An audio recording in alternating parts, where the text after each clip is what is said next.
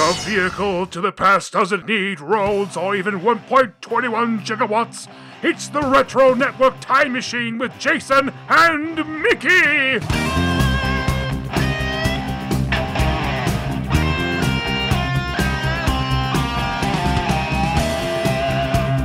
Welcome back inside the TRN Time Machine, sponsored by Retro Days. And I did read this week, Mick, that they've got a new episode coming up on the GoBots. Ooh. Very excited. I'm not sure when that will drop, but I saw Adam dropping hints over there on Twitter. So I was like, oh, yes, because I know we both love the GoBots. Yes. So interested to see how they portray them on an episode of RD's Detention. But go over to YouTube, check out RD's Detention on the Retro Days channel, man. We've been telling you for a long time, and we'll keep telling you for a long time because it's so much fun. So go do that this week. But going back a decade prior to the GoBots, we're going back to the 70s, and we're doing our Flickchart profiles this week. And just for anybody who hasn't listened to our previous Flickchart episodes, these lists are sort of our top 10.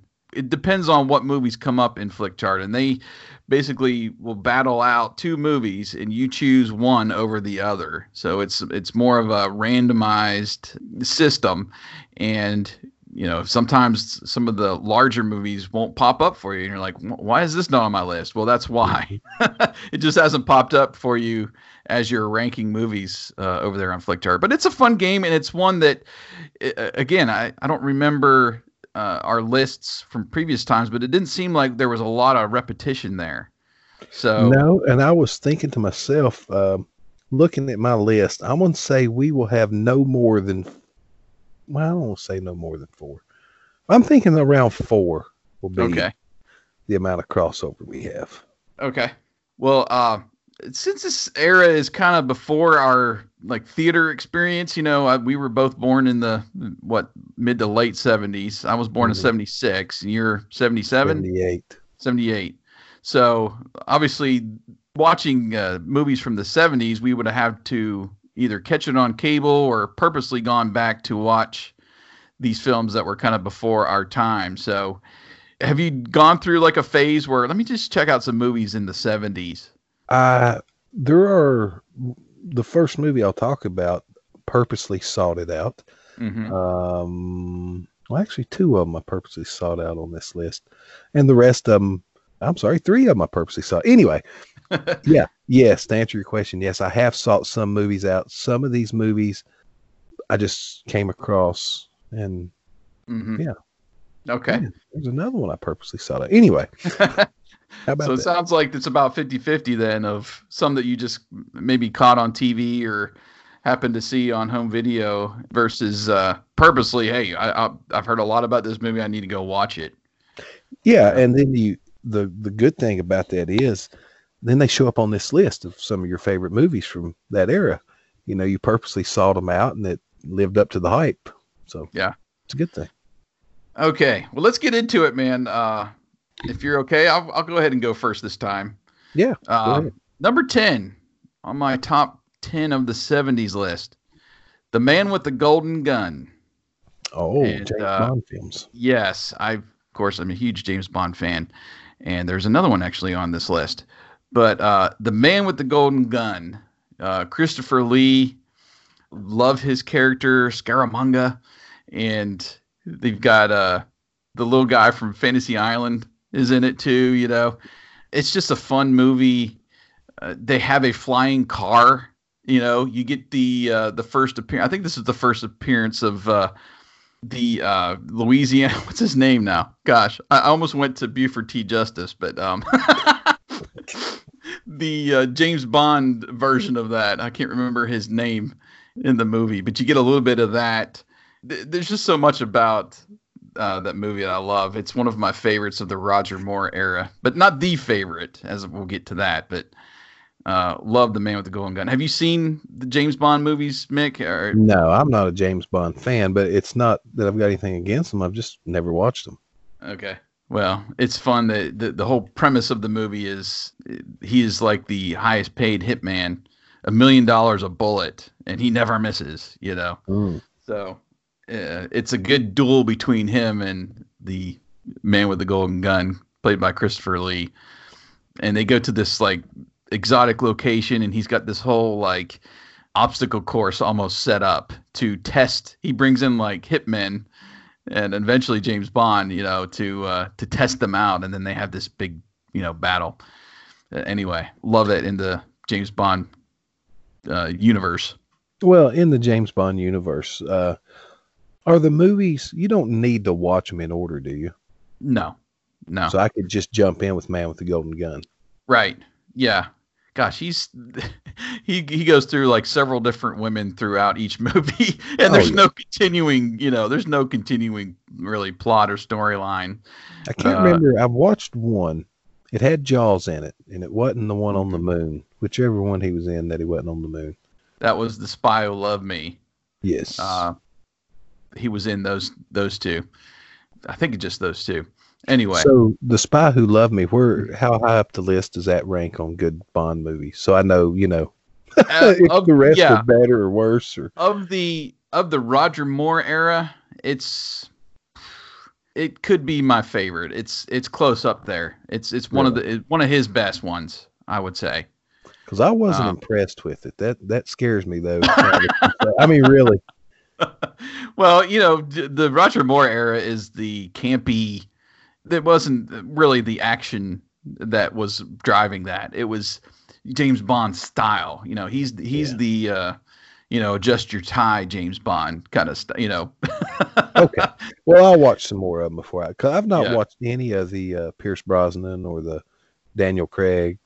I've not watched any of the Sean Connerys. I've not watched any of them. That one's the only one I've watched. So. Really? Yeah. Interesting. Okay. Well, that made my top 10. What was your number 10? Well, my number 10 was one that I searched out because being big into World War II history from 1977, A Bridge Too Far. Mm-hmm. The great cast with Richard Attenborough, James Caan, Michael Caine, Sean Connery, too many people to name here, James Coburn, and many, many, many more people and recognize, where General Bernard Montgomery's far-reaching plan to move into Germany in one fell swoop, taking all the bridges between there and Holland, and they tried to go one bridge too far. So the name of the movie, and they were shorthanded, and every disaster that could happen to them did happen to them. And it's rare you see a war movie or a World War II movie featuring on something where we didn't prevail in the end, but this is that one movie where we don't prevail in the end. So if people have not seen it, it's a pretty good action movie. The acting is good. Like I said, it's got a huge cast. The effects were great for the time as far as they had big scenes and scope with all the planes taking off, pulling the gliders and the bombardments and stuff. But it's if you're into old action or old war movies, if you've not seen it, this is one you need to track down. Well, I'll be tracking it down then. It's long. I have not seen. It's long. It's 3 hours plus. Wow. But it sounds like the cast will kind of carry it though. If you've got a great cast. It does. And the way they done the cast, you have all these different facets of this battle for the bridge in Arnhem. Different groups trying to get there for the battle, and they're all led by one of these famous actors, and they're on the radio with each other, and it's really good. Cool. Okay. Number 9 for me, I'm guessing is going to be higher for you. 1977, Smokey and the Bandit is my number 9. Gosh, what can you say? Burt Reynolds, Jerry Reed, Sally Field, and CB radios, right? Big rigs, Southern culture, cowboy hats, cowboy boots, shirts unbuttoned to your belly, showing all your hamburger meat on your chest. It just, For me, it's Jackie Gleason that makes that movie, though. Yeah. Just the chase. Gosh, can't say enough about him. But yeah, that was just it's such a wonderful glimpse of that trucker and that whatever you want to call it era and the way things worked back then. And it's the chase, the whole chase is just kind of keeps you moving through the movie, and every little twist and turn, hiding behind getting the tractor trailers to help them along the way. And it's just such a fun movie. I'll let you talk about it a little bit later, I'm assuming. Well, my number 9 movie comes from 1972, and the 70s were known for their disaster movies and The Poseidon Adventure with Gene Hackman and some other good people. That one I first seen on TBS, just off by myself, one day on, and kind of picked up and started watching it and really got into it. And I remember talking to my mom about it after, and she was like, "Oh, I love that movie." And it seemed like every time we'd see it in the TV Guide coming on after that, we'd watch it together. Right. I've probably watched that movie 20 times. The ship is hit by, there's an earthquake and there's a tsunami, and the ship gets caught in it and gets capsized, and the people have to fight their way up from what would be the top of the ship that's now upside down to the bottom of the ship to have a chance to possibly be rescued. So really good disaster movie. It is. I've enjoyed that one. I remember probably about the time that Titanic came out, I went back, and I don't know if they were showing it on purpose, to kind of coincide with the Titanic being so popular and in theaters and stuff. But I remember kind of rediscovering it at that point. And I do remember, like you said, it being on cable, more or less. I don't know if I've ever just sat down and watched the theatrical version. It's always been on cable. So, and it's been a while since I've watched it, but that's the time I ordered going back and rediscovering it. I ordered the theatrical version on DVD several years ago from Amazon. Oh, cool. Did you ever see the sequel? I don't think so. Beyond the Poseidon Adventure. I don't think so. I've not watched it either. The premise is interesting, where all the survivors are headed to court, I'm guessing like for a lawsuit or something, going to testify, and they're all on a train, and when it goes through a tunnel in the mountain, the tunnel collapses. So wow. Talk about your bad luck. Yeah, I mean, but the movie's kind of panned as not being very good, but because I like the first one so much, I want to check it out. Did the cast come back? One or two of them did, but not the main people. Okay.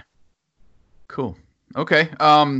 Speaking of, this is perfect. Nice segue. Speaking of disaster movies, my number 8 is Earthquake. Oh. From 1974. Charlton Heston, Richard Roundtree, I believe. What's his name? Naked Gun. Not Leslie Nielsen. Oh, George. Kennedy. Yeah. He's in that as well, and it was one I just connected with again. It was on cable, and I love Charlton Heston as an actor, and I think that movie was pretty much that what got me into disaster movies kind of moving forward. Like, I had that one under my belt, so when another disaster movie came out like Volcano and Dante's Peak, I was instantly interested in those type of movies. And I remember, oh gosh, I wish they still had the ride, but when we went to Universal Studios, this was in the year 2000, 20 years ago, and was on that ride, I was like, oh yeah, this is great. You get down in there, you're in this like subway car, and then the stuff hits the fan, and there's water rushing, there's the earthquake, and you're kind of going through the whole experience. Obviously not living in Southern California, to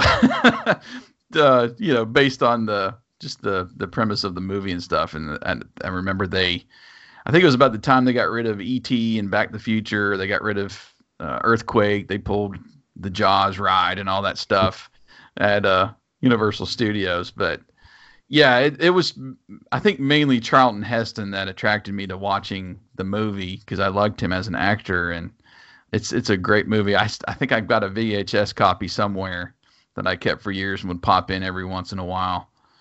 So that's my number 8. Well, before I get to my number 8, I don't know where I got the info about Beyond the Poseidon Adventure, because I just pulled it up and it says an extension of the previous film where a cache of adventurers return to the overturned ship to seek several fortunes. Nothing about them traveling, whatever. And the cast, I'm definitely going to have to check this out now, because the cast is Michael Caine, Sally Field, Telly Savalas, Peter Boyle, Shirley Jones, Mark Harmon is in it. Oh Slim wow, Pickens is in it. So yeah, that sounds like a drive-in right there, man. it does. No, it sounds like I might be streaming this off Amazon at some point, very, Yeah. very soon. But anyway, my number 8 pick, speaking of all these great actors, stars Paul Newman from 1977. The first sports movie on my list, and that's Slapshot. Have you ever seen Slapshot? I have. Yeah, that's a fun movie where the struggling minor league team, the owner's going to sell it, and these guys are all going to be out of a job. And Paul Newman concocts this plan to spread all these rumors about they might be selling this and that and getting the team fired up and playing better so they can get sold and go somewhere warm. And Yeah. we talked about it last week on the sporting events, some of the games they play when they just become a goon squad team where it's just all about the fighting and intimidating the opponents. But it's a fun movie. It's essentially Major League before Major League, in hockey. It is. Yeah. Mm-hmm. And the Hanson brothers. There's a Funko Pop set for you. Good call on that. Yeah. I had back in the early 2000s when McFarlane Toys was really getting going, they put out a Slapshot Hanson brothers, 3 individual figures. And when you bought all 3, those early McFarlane figures had all these really nice accessories. Each one of them was on a chunk of ice with the wall behind it. Mm-hmm. And when you had all 3, all 3 went together. Oh, cool. And I don't know what I'd done with them, but I took them out of their packages. I had them up on display in the first house I lived in after we were married, and had them up prominently displayed. The Hanson brothers. I mean, they were men after my own heart. They were out there. They didn't care what they said, what they did. They wore glasses. They raced slot cars in the hotel rooms on trips. That's right. Yeah, good guys. It's been a while, man. I need to rewatch that one too. I actually have the paperback book from that movie. I need to really? Like the novelization? Yeah. Yeah. Who is it? Paxton Hawley? Yeah. I need to see if he's done that. If not, I might have to send him a copy. Yeah, that would be a fun one to go through and see if there's some differences in there. Cool.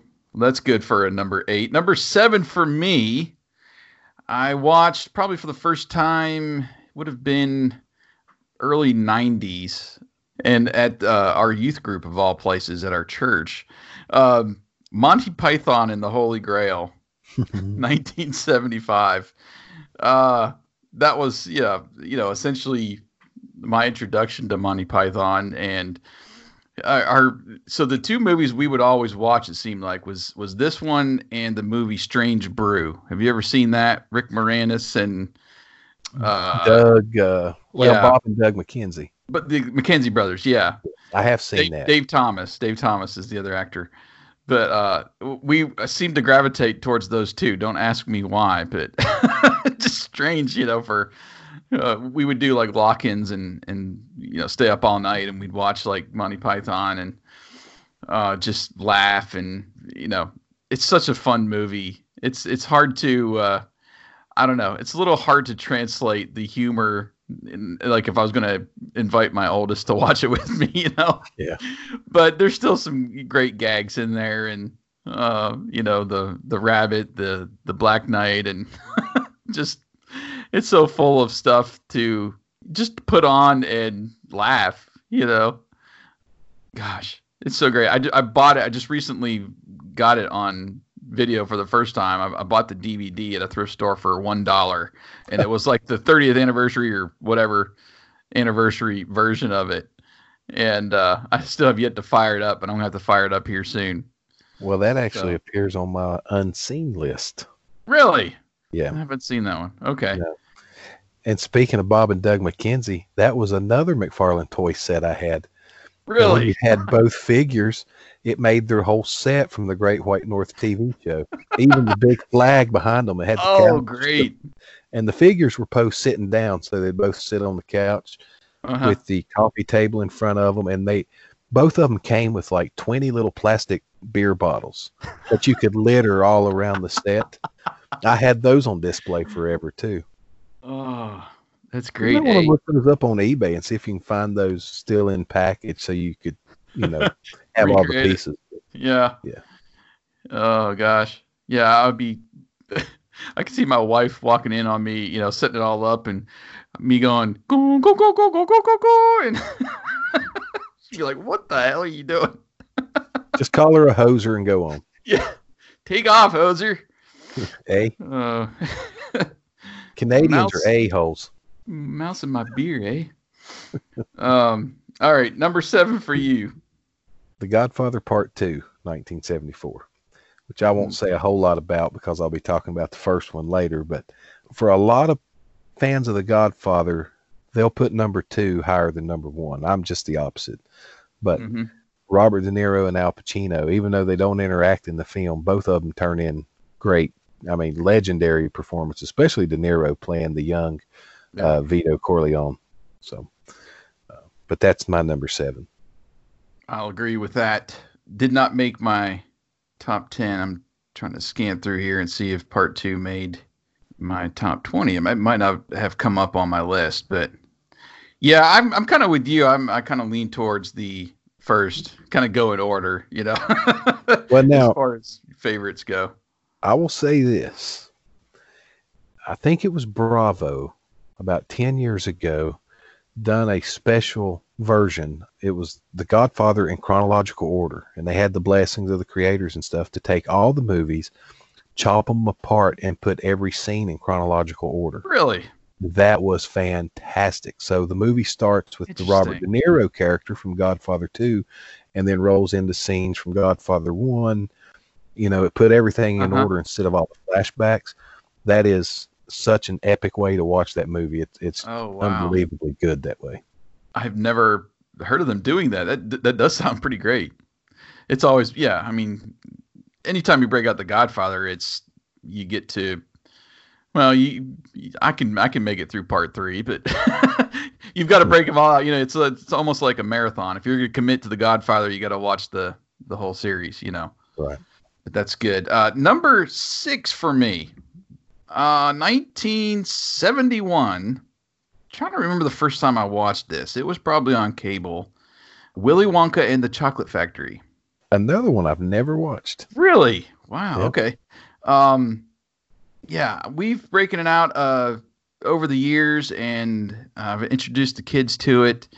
Did not really care for the Johnny Depp, remake, and I think they saw that actually at school. I think it was my oldest before he saw the original. I'm like, no, you've got to go back. We've got to watch this. And I remember sitting in through and watching the original Willy Wonka, and it's just fun. It's just a fun adventure. And Gene Wilder, what can you say about Gene Wilder? He's just great. And they've made memes out of the movie. Okay, what more do you want?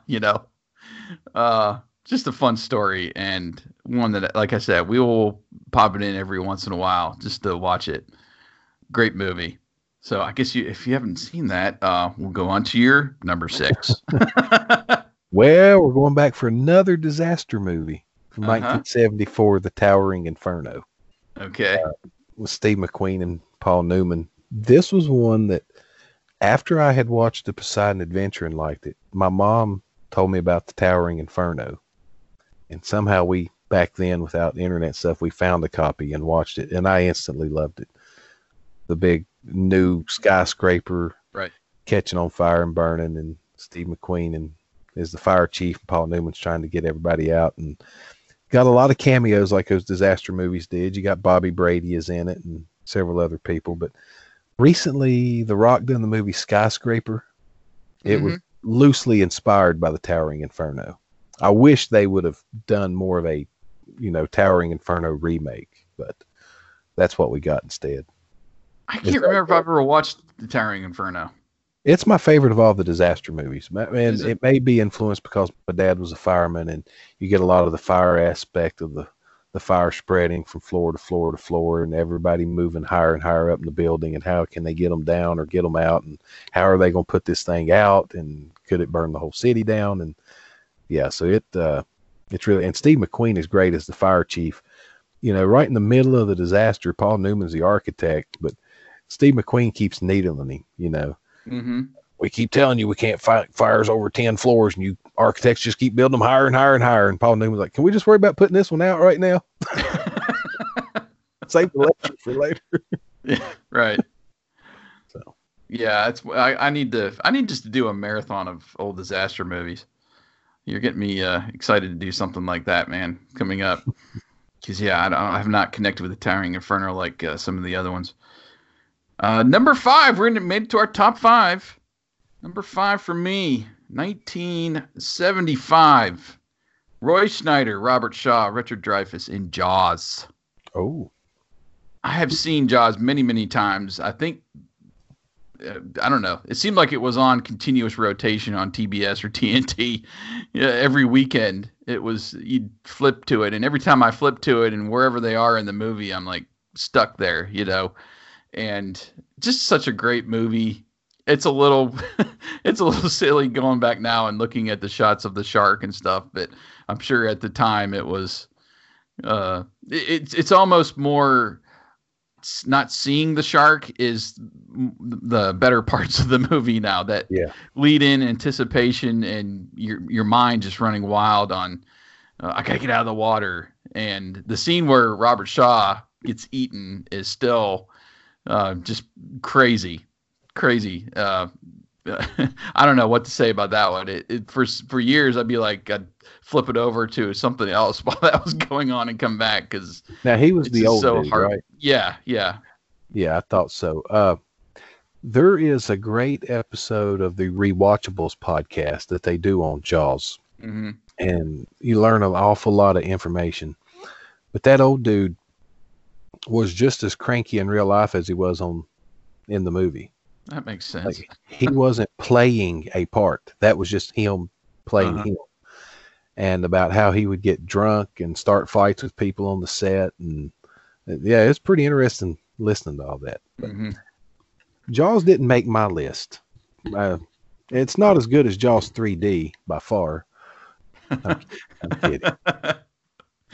Yeah, I've gone through and watched the sequels, once or twice, but it's always been about the original one for me. So yeah, me too. And I showed it last summer. I introduced my oldest to it because she's a horror movie fan. My youngest is not. This is not really what I would call a horror movie, but I knew she'd like it. Right. She did. And then I showed her Jaws 3D, and she played on her phone the whole time. Sounds right. Of course, we streamed it somewhere. Maybe it was on Amazon or Netflix. And they left the 3D parts intact in the movie, but there's no 3D glasses here to watch it with. So weird. Okay. You get these weird shots of the shark swimming at you, and it looks all cartoony and stuff.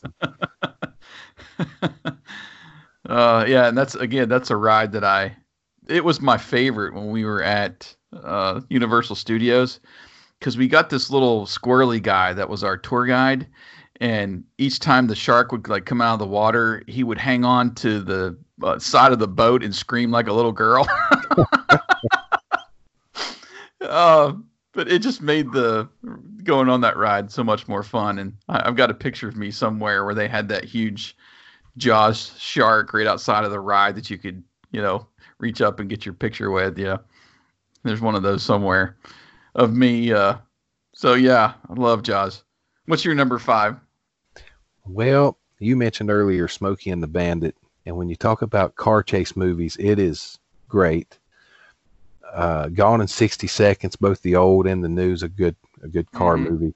But the very best car chase movie ever was Vanishing Point from 1971, starring Barry Newman and Clevin Little.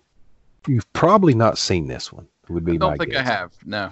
This is one my dad loved way back when, and when we were early in the VCR days, he purposely sought it out at a video store, and I instantly fell in love with it. But it's a story of a guy named Kowalski, who is a driver. He delivers cars, from car lot to car lot or whatever, or high-end cars that people buy. He'll transport them to them, and he finishes a run and gets ready to make another run, and the guy's like, hey, you need to, take a break. And he's like, nah. And he's like, this car's got to be there has to be from Denver to LA or San Francisco in a short amount of time. And they make a bet that he can't do it. And he stops and gets some speed. And this entire movie, after it takes about 2 to 3 minutes to set the movie up, and then from that point on, it's a car chase movie the entire time. Nice. And but through the course of the movie, there's some flashbacks. He's thinking back on his life where he's failed, done this and done that, and he finally comes to the point that he's just don't care anymore. I don't want to spoil the ending to the movie because it's one of the better endings in movies, but there's so many car chases and running from the law and helicopters, and he hides in the desert and meets an old snake handler, and it is just such a good movie. They made a remake of it in 1997 with Viggo Mortensen, which was not released here in America. It was a European done film, or just released over there. But I was able to download a copy of it, and when you buy it or try to buy it on Amazon or something, this thing's like $90 a copy. Jeez. The Viggo Mortensen edition. It's the same kind of story told in a different fashion, where he's a driver, but his wife is expecting a baby and they're having complications and he's trying to get there. Mm-hmm. And the law is chasing, but he's not stopping. He's going to be with his wife and baby. And that whole movie is a car chase movie too, traveling across the country. But yeah, if you like car chase, if anybody listening likes car chase movies, like I mentioned, you need to search out Vanishing Point. It streams every so often on different services. Okay. Yeah, I'll have to seek that one out. I did get into car chase. I have a copy of Bullet with Steve McQueen. I don't know if that was 70s or maybe late 60s. That was 70s. Was it? Sure. Yeah. And that's pretty much a car chase movie through the streets of San Francisco. Yeah, but if you watch it, they keep recycling the footage. Yeah, it's but like still, 2 minutes of footage that they repeat 9 times to give you an 18-minute car chase scene. Because there's that one part of the scene where the hubcap flies off the car that's chasing him, or the car he's chasing, and you see that same hubcap fly off 4 to 5 times in that sequence. So, Vanishing Point, he's driving a Dodge Challenger. Okay. Like a 1970 Dodge Challenger. It's souped up and to the gills. Cool. Oh, okay. And I got to mention too, the whole time you might want to be slightly altered in the mind before you watch this movie, because it'll make more sense. But there's a radio DJ who's keeping up with the car chase on police scanners, and he's relaying information to him through the radio, through his show, but he's being cryptic about it. Mm-hmm. Like, when he's in the desert, they're circling with helicopters waiting on him to come back out on the road. And this DJ who hosts, Kowalski, if you're listening, be careful if you come up for air. They're waiting to cut off your supply. And he deduces listening to it that they're waiting on him and stuff. Yeah. Yeah. Cool. All right. Number 4 for me, going back to James Bond in 1979, Moonraker. So this one has, and I've mentioned before that one of the first items I bought off eBay was the set of Moonraker trading cards and stickers, which I still have. I don't know. It was just something about James Bond in space, that was really cool. And it's probably my favorite Roger Moore movie. And you've got Jaws in it. So it's fun because, like, at the beginning of the movie, Drax, who is the main bad guy, he's got this martial arts assassin that's after him, and James Bond takes care of him, and then he's like, no, we better get in somebody better, and then they bring in Jaws, and now, which come first, Moonraker or Spy Who Loved Me?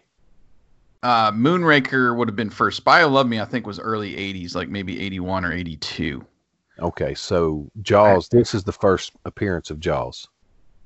I think, well, now that you mention it, I'm not sure. It might be the other way around now, because I think this was the second appearance of Jaws.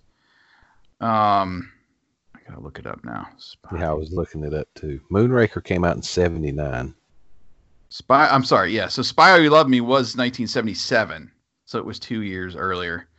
So it might have not just come up on my Flickchart to rank it, but yeah, this was the second appearance of Jaws. So this was at the peak of his popularity, and there's a great scene where I think they're in Rio, and they're on this like sky lift that goes up like a cable, skylift, and Jaws like bites it with his.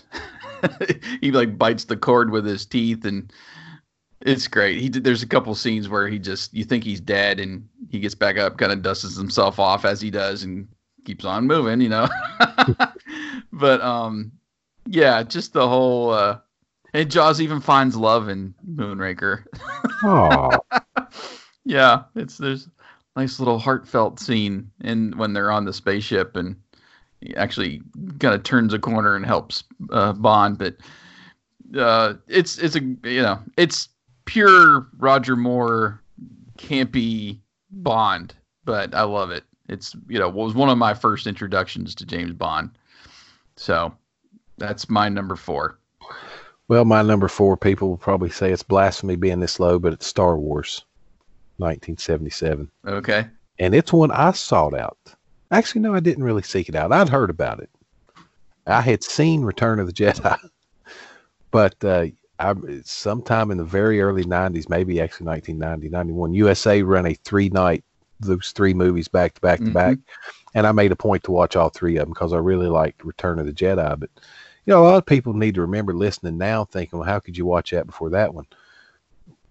The days of VCRs and what was available at your local rental store, depending on what you could see or not see. Because Star Wars and stuff was not on television in 1985 and 86 when Return of the Jedi was the NBC Sunday night movie or whatever. So sometimes you just had to miss some of these movies until technology come along enough that you could go back and watch it. Right. That's how it was. That's for right. me. It wasn't available for me to watch. So yeah, Star Wars, of course, everybody I'm sure listening to this podcast knows what Star Wars is. And still, I think the story of this original Star Wars, the story of the movie may be the best. Going to save the captured princess, storming the keep, classic storytelling tropes there. But yeah, it still holds up. It's still my favorite Star Wars movie. Yeah, probably like, I don't know, 75% of Star Wars fans will put Empire Strikes Back as their number 1. Yeah. But I like the original at my number 1 position because it's what started it all for me. And it's just a fun adventure as a self-contained movie without the weight of continuity in other movies. Just self-contained. It's such a good story. Yeah. Yeah, and the fact that it was really the middle of an entire saga that George Lucas had planned is crazy to think about when this came out, that there was stuff before and stuff after that he had thought about. But yeah, I'm okay with that. I'm cool with that because well, I'll tell you what, I'll save it for a little bit when it comes up on my list here. But yeah, personal preference there. If you saw Return of the Jedi first, then I can understand it not being a number 1 movie on a 70s list. Yeah. Okay. Number 3, top 3. We've made it. Number 3 for me, one of my earliest introduction to superheroes.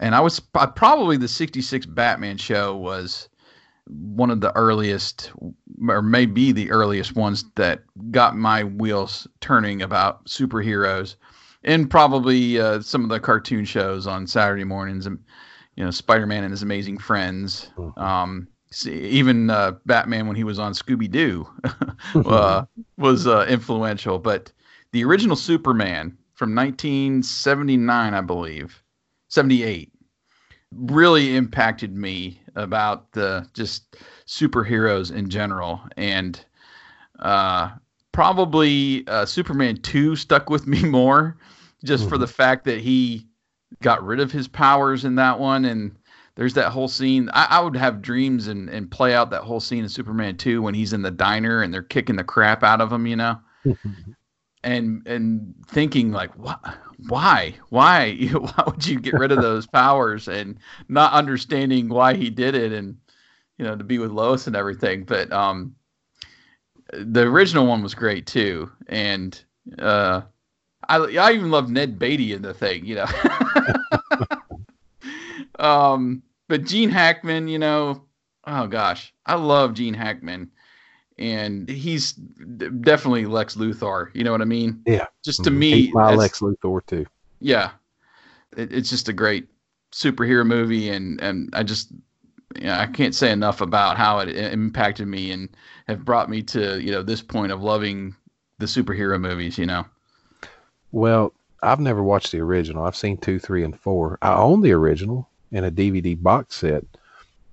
But comic book fans who are in the know will say that the Richard Donner cut of that film is superior to just the regular version of number one.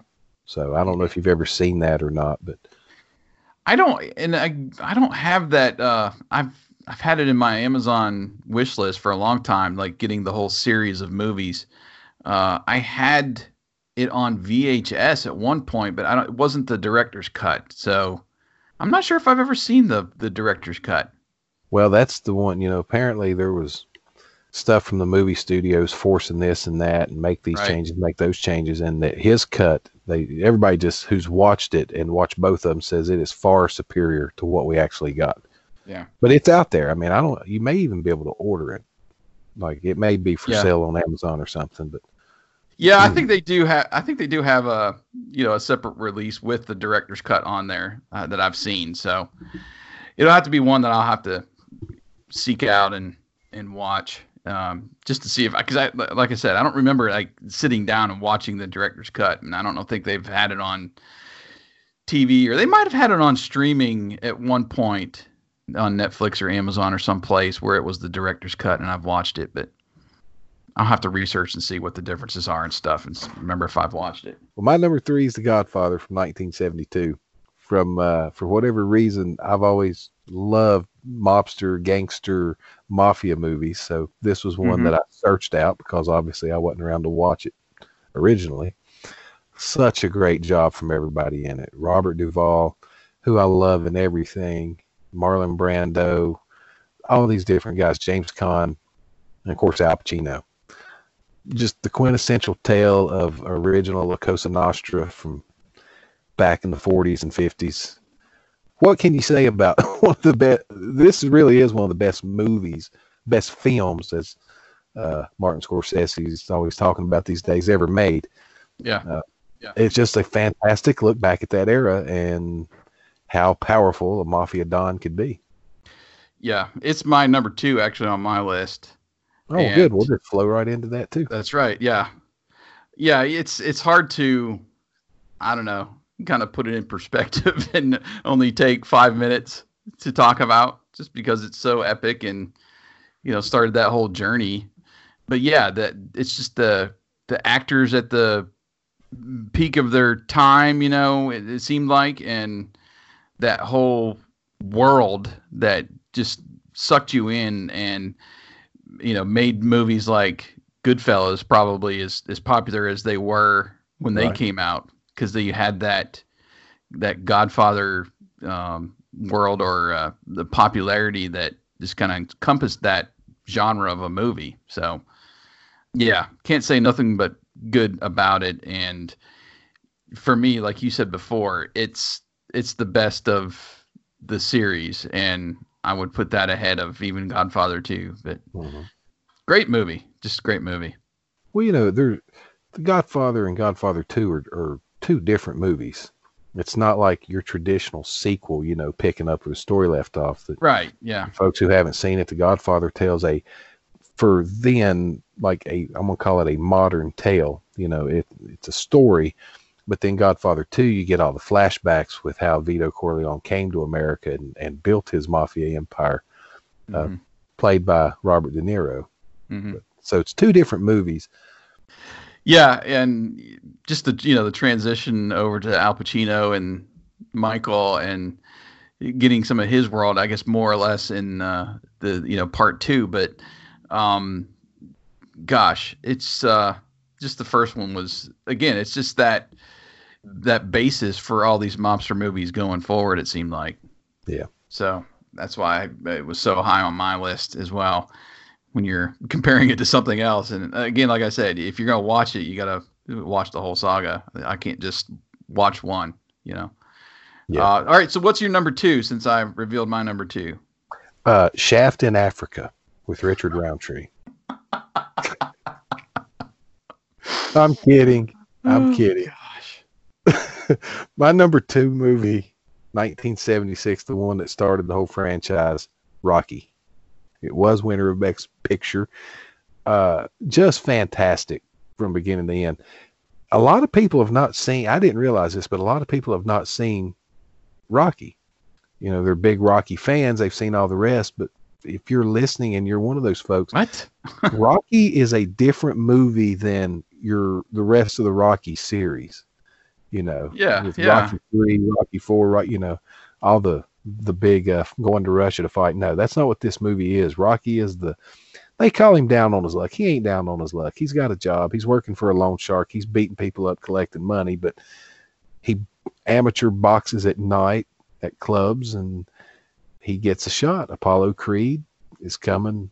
He's going to give some no-name a shot, and just so happens to be Rocky Balboa. And the rest is history. A whole movie franchise was launched off that premise.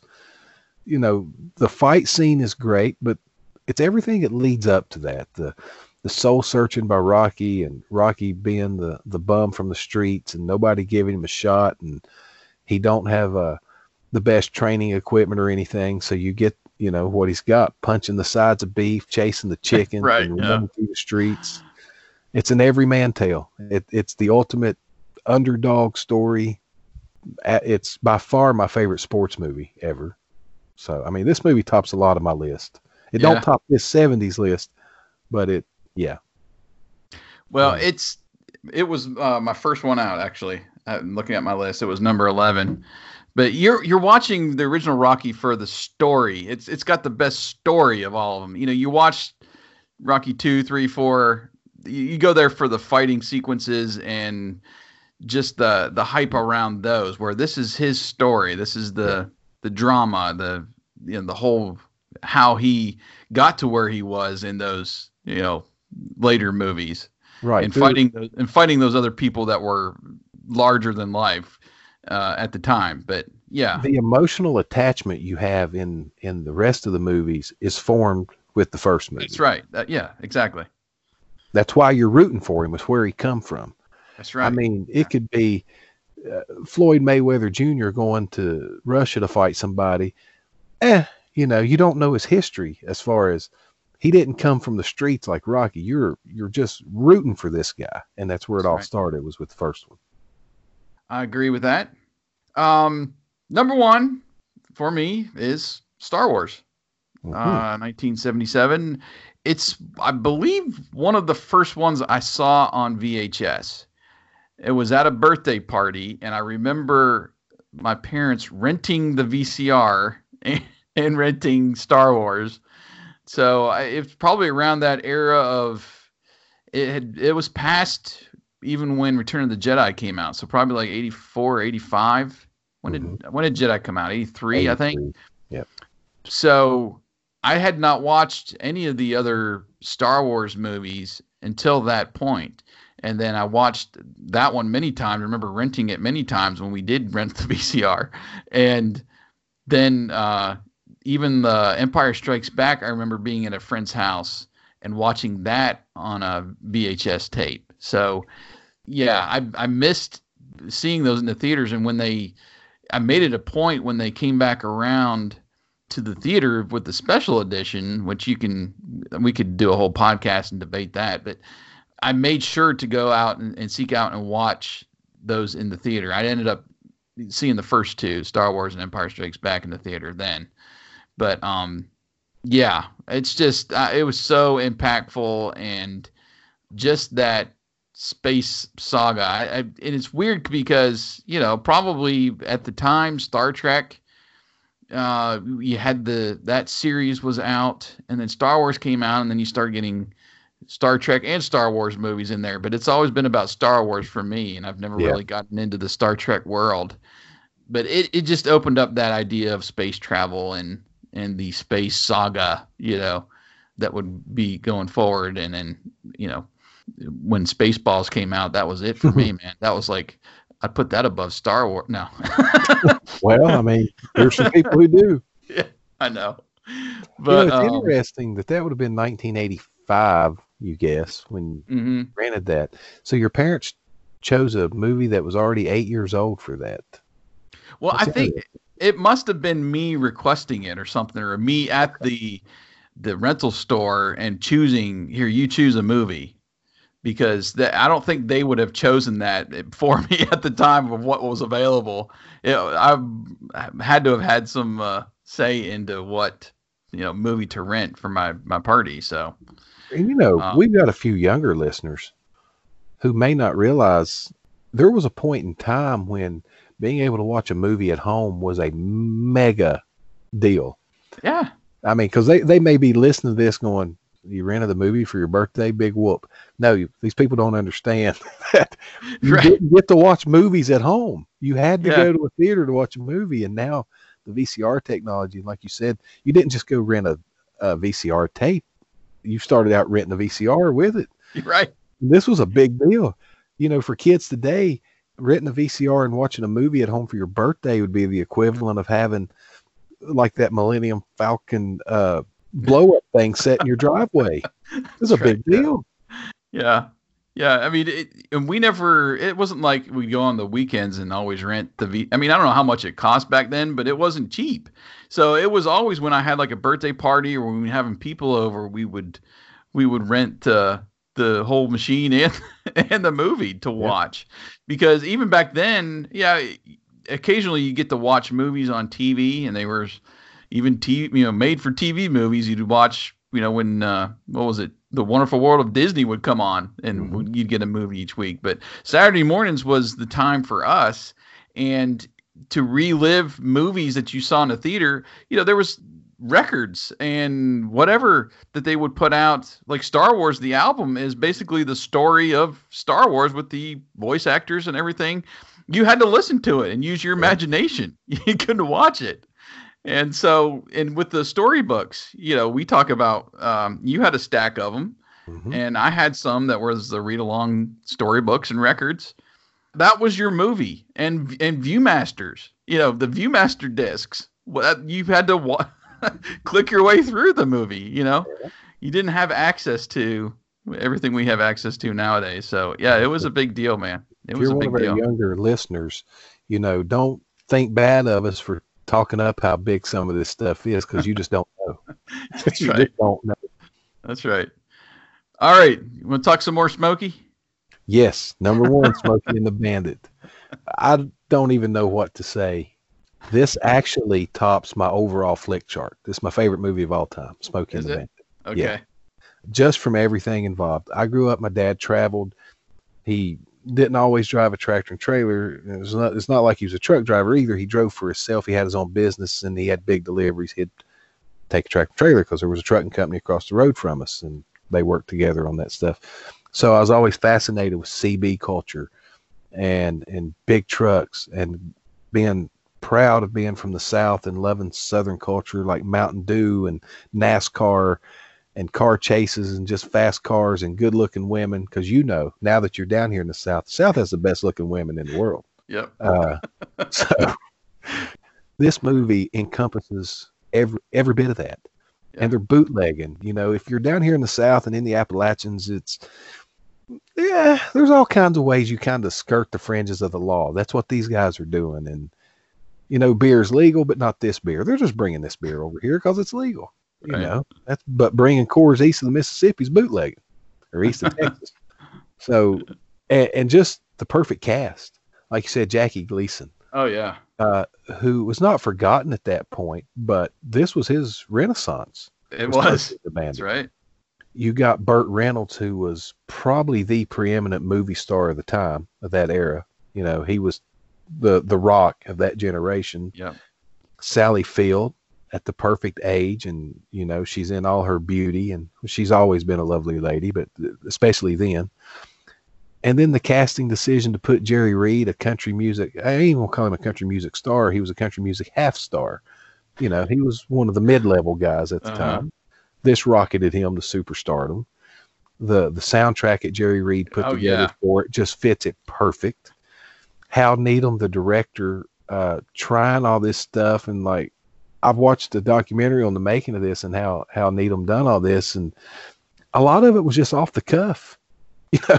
Yeah. And to churn out such a perfect movie, when I say perfect, to me it's perfect. It embodies everything I love about life, and it's done so well, and it's funny. And I quote Jackie Gleason from this movie constantly. I don't know how many times I have said the first thing I'm going to do when I get home is punch your mama right in the mouth. I don't know how many times I've said that. And some bitch, you know. Yeah. The Rock, speaking of The Rock, made that a catchphrase in wrestling. Some bitch. That was Jackie Gleason, folks. Yes. Can we stay funny. and watch the game, Daddy? Or can we get some hush puppies, Daddy? We ain't got time for that shit. You know what I think I need to do on Patreon this week? And that'll be the video of the week. I'm going to post myself and JJ from our Airtable video from well over a year ago, where we recreated the Diablo sandwich from Smokey and the Bandit. Oh, wow. Nice. It took some research to find out exactly what a Diablo sandwich was. But it was called something different on the menu at the actual restaurant where they filmed that scene. But it's basically a hot sauce, like shredded chicken barbecue sandwich thing. But we make it. Well, I don't make it in the video. I tell you how to make it in the video, and we review it. And we quote the movie. I'm going to spoil it for people. She was going to be the snowman. She thought I said a snowman. So we're doing Smokey and the Bandit. And she's wearing a white shirt, a black hat, and painted her nose orange like a snowman. So people need to head over to Patreon this week and watch the review. And I asked her in the video, I said, "What are you wearing?" She says, "You said dress like a snowman." I said, "Dress like the snowman, not a snowman." And she tells me that a couple times, but I'm a snowman. So, yeah, I know you're a snow. Yeah, never mind. Let's move on. So it's a lot of fun. I'll put that up this week for our patrons. That'll be the video of the week on Wednesday or Thursday. I want to see that. All right. Well, that's our list. I just looked. Star Wars is my number 2 overall. Ghostbusters is number 1 on my Flickchart. Just real quick, let's go through our 11 through 20 here. So I had Rocky 11. A Charlie Brown Thanksgiving. How that came up so many times. That's my number 12. Blazing Saddles. The Muppet Movie. Rocky Horror Picture Show. The Enforcer. Oh, gosh. Oh. Dad loved Dirty Harry. So I got into those early for some reason. Young Frankenstein. Dirty Harry is 18. Conquest of the Planet of the Apes, 19, and Benji, number 20. What's your 11 through 20? Well, first off, Conquest, Planet of the Apes. Why not any of the other ones? I guess they have not come up. Beneath is the second one. I think that was 70s. I think. But yeah, I enjoy the second one almost as much as I do the first one. I'm the same way. They're 1A and 1B in my book on favorite Planet of the Apes movies. So, for me, my number 11 was Bad News Bears. Oh yes. Which I liked it better than the newer one that came out. Then the original Apple Dumpling Gang. My all-time favorite horror movie, the original Texas Chainsaw Massacre. Then Earthquake and Jaws that you had on your list. And the Disney animated Robin Hood came in after that. And then I got a couple Clint Eastwood movies. Every Which Way But Loose, Escape from Alcatraz, Outlaw Josie Wales, and then the Bad News Bears and Breaking Training. Okay. All right. The 5 most egregious unseen ones that it tells me that I have not watched, and this first one will surprise people, would be Alien. One Flew Over the Nest, Monty Python and the Holy Grail, A Clockwork Orange, and Chinatown are the 5 top-rated unseen. I've got some of those in my top 5. Number 1 for me is One Flew Over the Cuckoo's Nest. 2 is Taxi Driver. Never seen Taxi Driver. 3, Clockwork Orange. 4, Chinatown. And 5, The Conversation. Gene Hackman. And top movies that have not come up for me to even rank, and I have seen them, I just don't know where they'd rank on my list, would be Taxi Driver, Apocalypse Now, and The Sting. The Sting would probably be in my top 10. Probably near the very bottom, but it would be in the top 10. Trying to see if there's one. Yeah. And those for me are basically about the same, except number 5 is The Network. Or, I'm sorry, just Network. Faye Dunaway. Network and Chinatown are both on my short list of movies that I still really want to watch. Yeah, there's a few down here. Yeah, The Sting I have not seen. All the President's Men, I have not seen that one. The Deer Hunter. Have you seen Ocean's 11? I mean, even the modern one. Yes. Did you like it? That whole concept of they're going to screw this guy out of his money, whatever. Yeah, it was enjoyable. The Sting is an equivalent of that, where Robert Redford and Paul Newman put this plan together to separate this guy from his money. It's a really good movie. Cool. Okay, well, I did not see any feedback as far as I threw out there that we were doing the top 10 from the 70s this week. So if you've got some in there, or something that you heard that triggered a comment back, please do so this week. And this was fun, man, going through our 70s list. I'm not sure we can go back any farther for me. There might be a few from the 60s. Speaking of Planet of the Apes, that would be high on my list. We'll have to see if we can go any farther back. I haven't gone back too far as movie watching goes. Well, I don't know that we could do an episode of it, but maybe we could do some mini episode sometime. There's some movies from the 60s I really like. When I mentioned like an old World War II movies and stuff, there's some really good ones from that era. There's some really good Westerns that I like from back then, but I don't know about to do a whole flick chart, but yeah, there's some good movies in the 60s. Maybe we'll put together a little mini episode or something. Maybe that'll be over on Patreon or something we can do. But anyway, we appreciate you guys listening.